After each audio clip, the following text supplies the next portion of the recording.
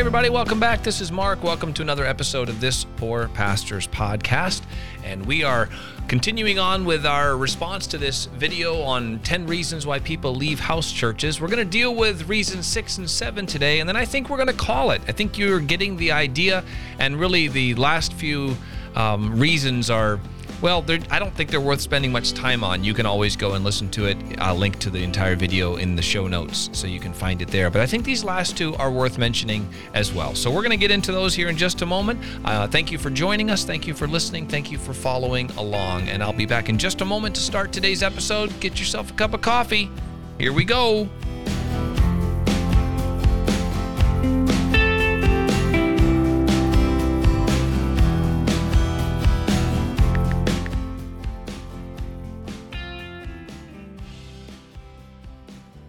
You know, I wanted to take just a second to make clear that I think I've already said it, so I probably don't even need to make it clear, but I'm going to make it clear anyway.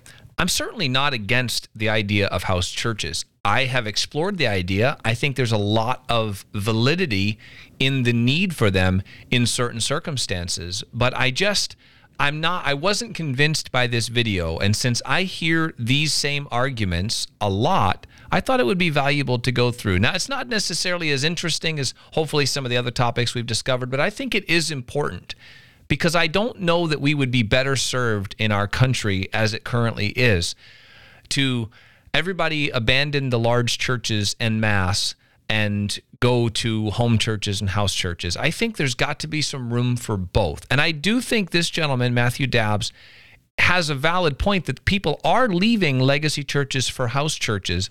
I don't think that's anything new. I think it's been happening, and I think it's probably going to continue to happen.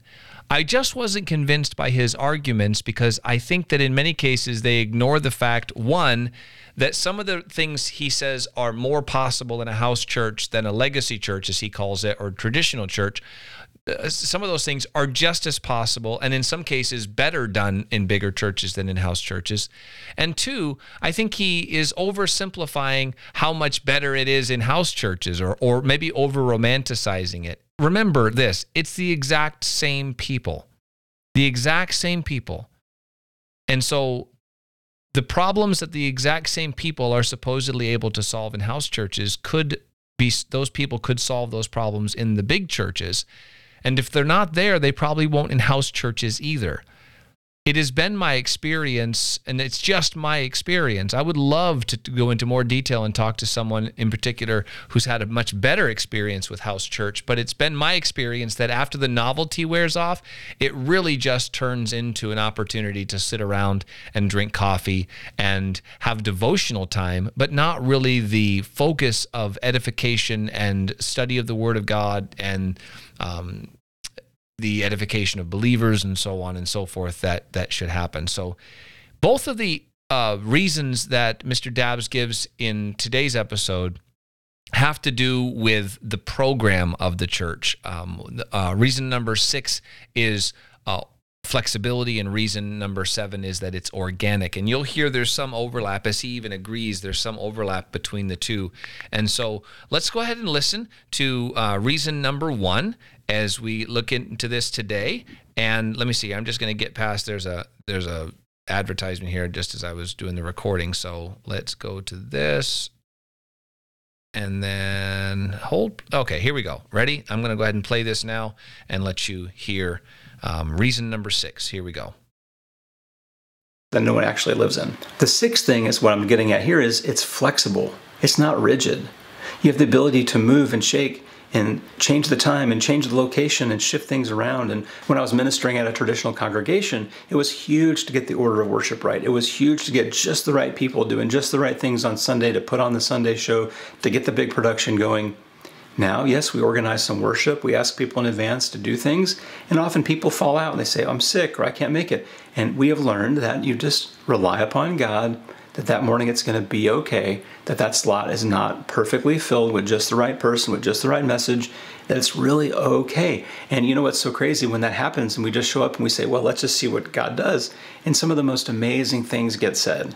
Or our children speak up and share from their heart that morning. That would have never happened had the polished presenter gotten up and shared just the right words that our kids are just sitting over in the pew, just maybe not even paying attention to. Our kids are engaged. And there's that flexibility that allows them room to breathe. It allows them room to participate and even mess up. And it's all okay because it's in your living room. It's your family. It's your spiritual family. When people mess up in big church, it's like, ooh, uh-oh, this is going to be trouble. Not so in your living room.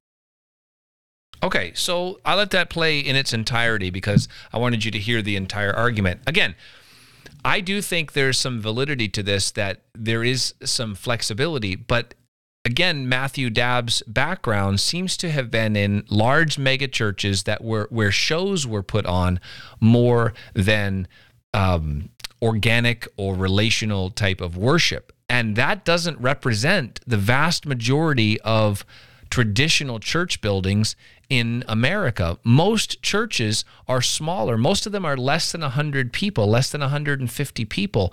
And so they don't have that polished feel. So he said, you know, we've learned that we've learned that we can rely on the Holy Spirit and that it's all going to be okay. Well, I've learned that in a traditional church building. That is not unique to house churches, that somehow it's impossible in these larger churches to learn to rely on the Holy Spirit. And I'm going to push back here a little bit also because there is a little bit of this casualness that says, you know, somehow not having a program or somehow not caring about how the thing goes is not relying on the Holy Spirit. I do think we have an overemphasis on programs. It's something we're working to remedy in our own church. But if you come to our church on any given Sunday, we have a program, but we also have a family feel. And again, I don't know what kind of church he went to, but in our church, if a little kid gets involved, we love to see a little kid. Nobody's sitting there saying, oh, somebody's in trouble. Now, I've been in a large church where you kind of had that feel, but I don't think it's the majority of churches. I know our church loves to see kids involved and kids mess things up, and we laugh and we enjoy that. So again, I think it's important to recognize that the dichotomy that's being presented in this video, this very popular video, it is a dichotomy between large, mega, super professional, show-type churches versus the house church.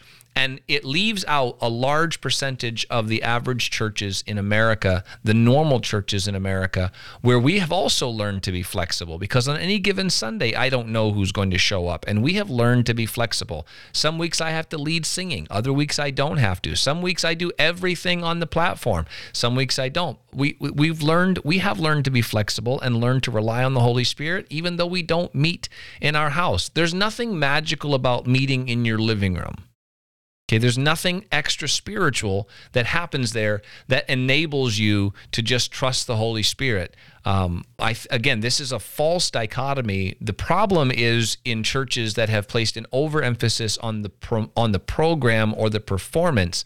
That's a problem. And the remedy for that is not necessarily house church, although I agree with Mr. Dabbs. Some people may be going to house church because they miss that family and that organic feel. So I think his reason is accurate that that is a problem. I don't know that that's a big reason people are going to house church, for the flexibility.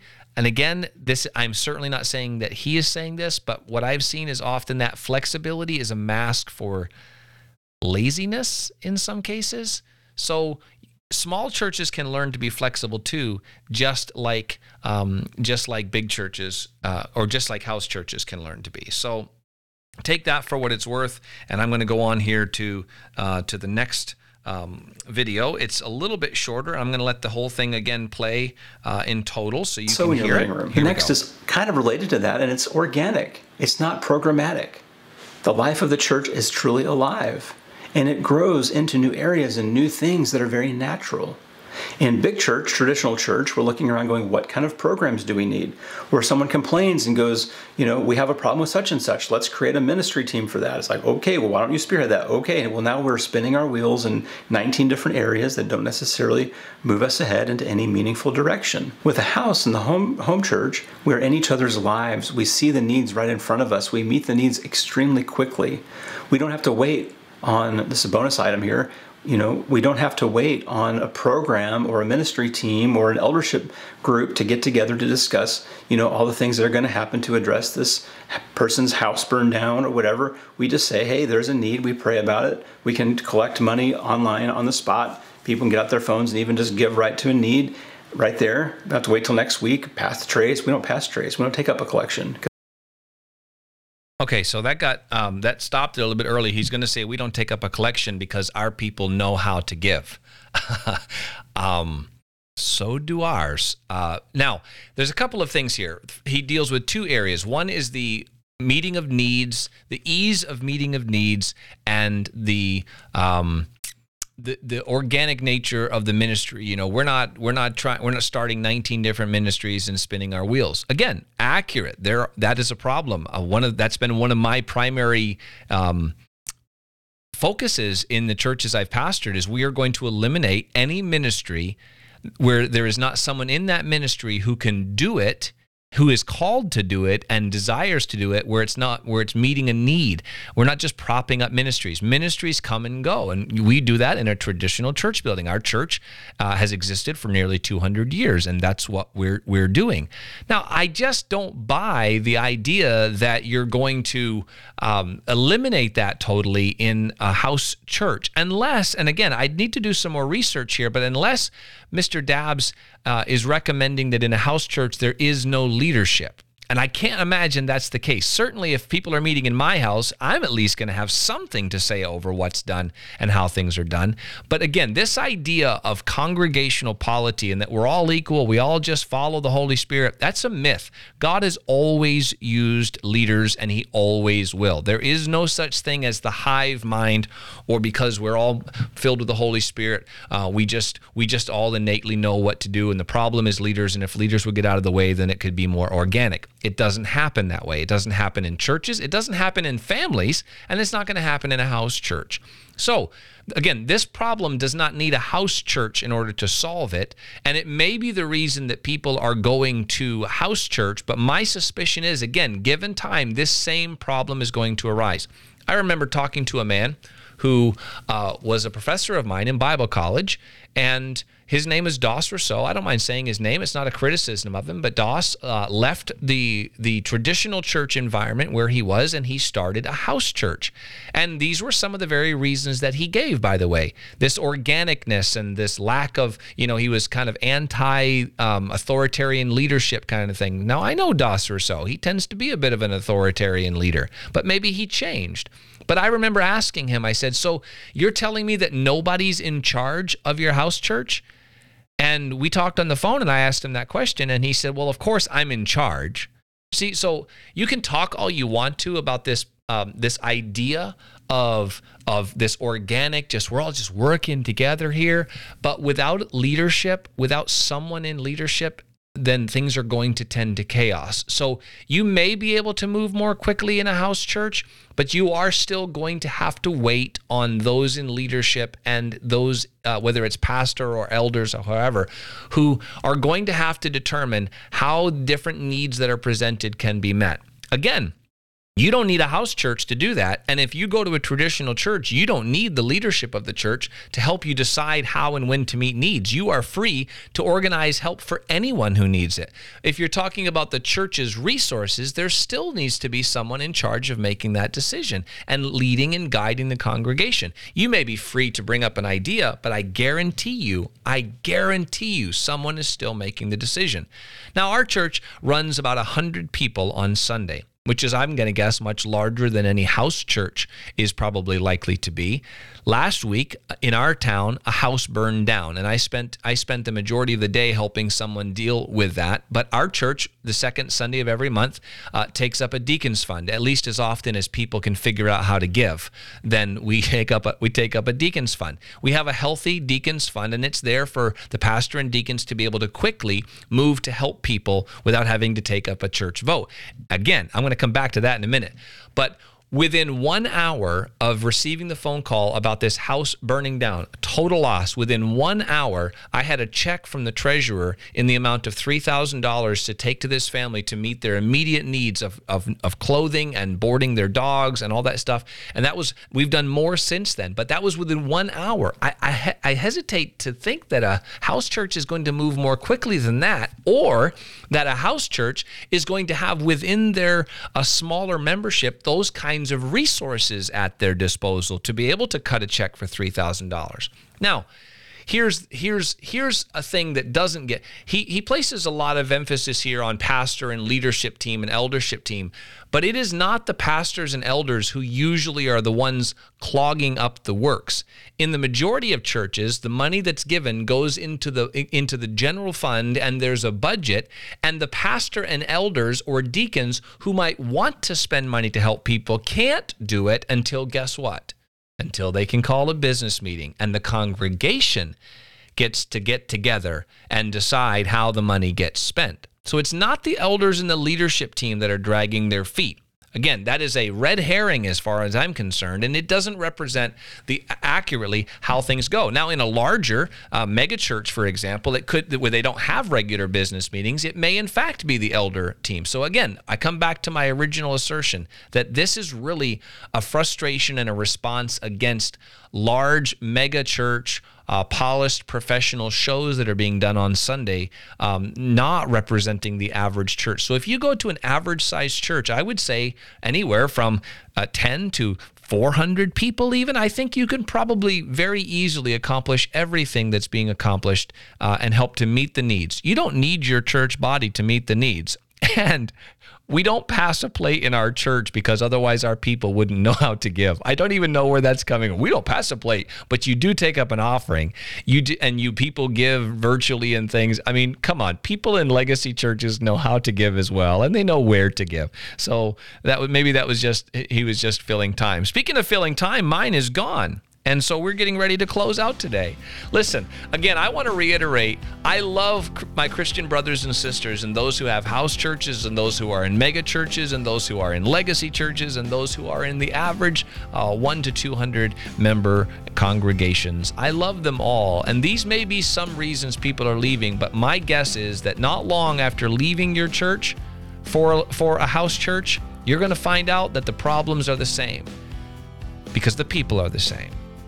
So wherever you are, wherever God has called you to be, gather together with a group of believers for the fellowship and for the edification. If kids mess up, don't think anybody's going to get in trouble. Just be glad you got kids there. And by all means, please show people where to give. I mean, it's complicated. People don't always know how to do that. If you go to a house church, thank God you guys know how to give. Oh my goodness.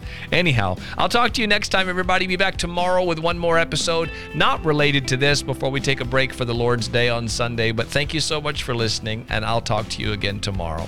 Have a great day.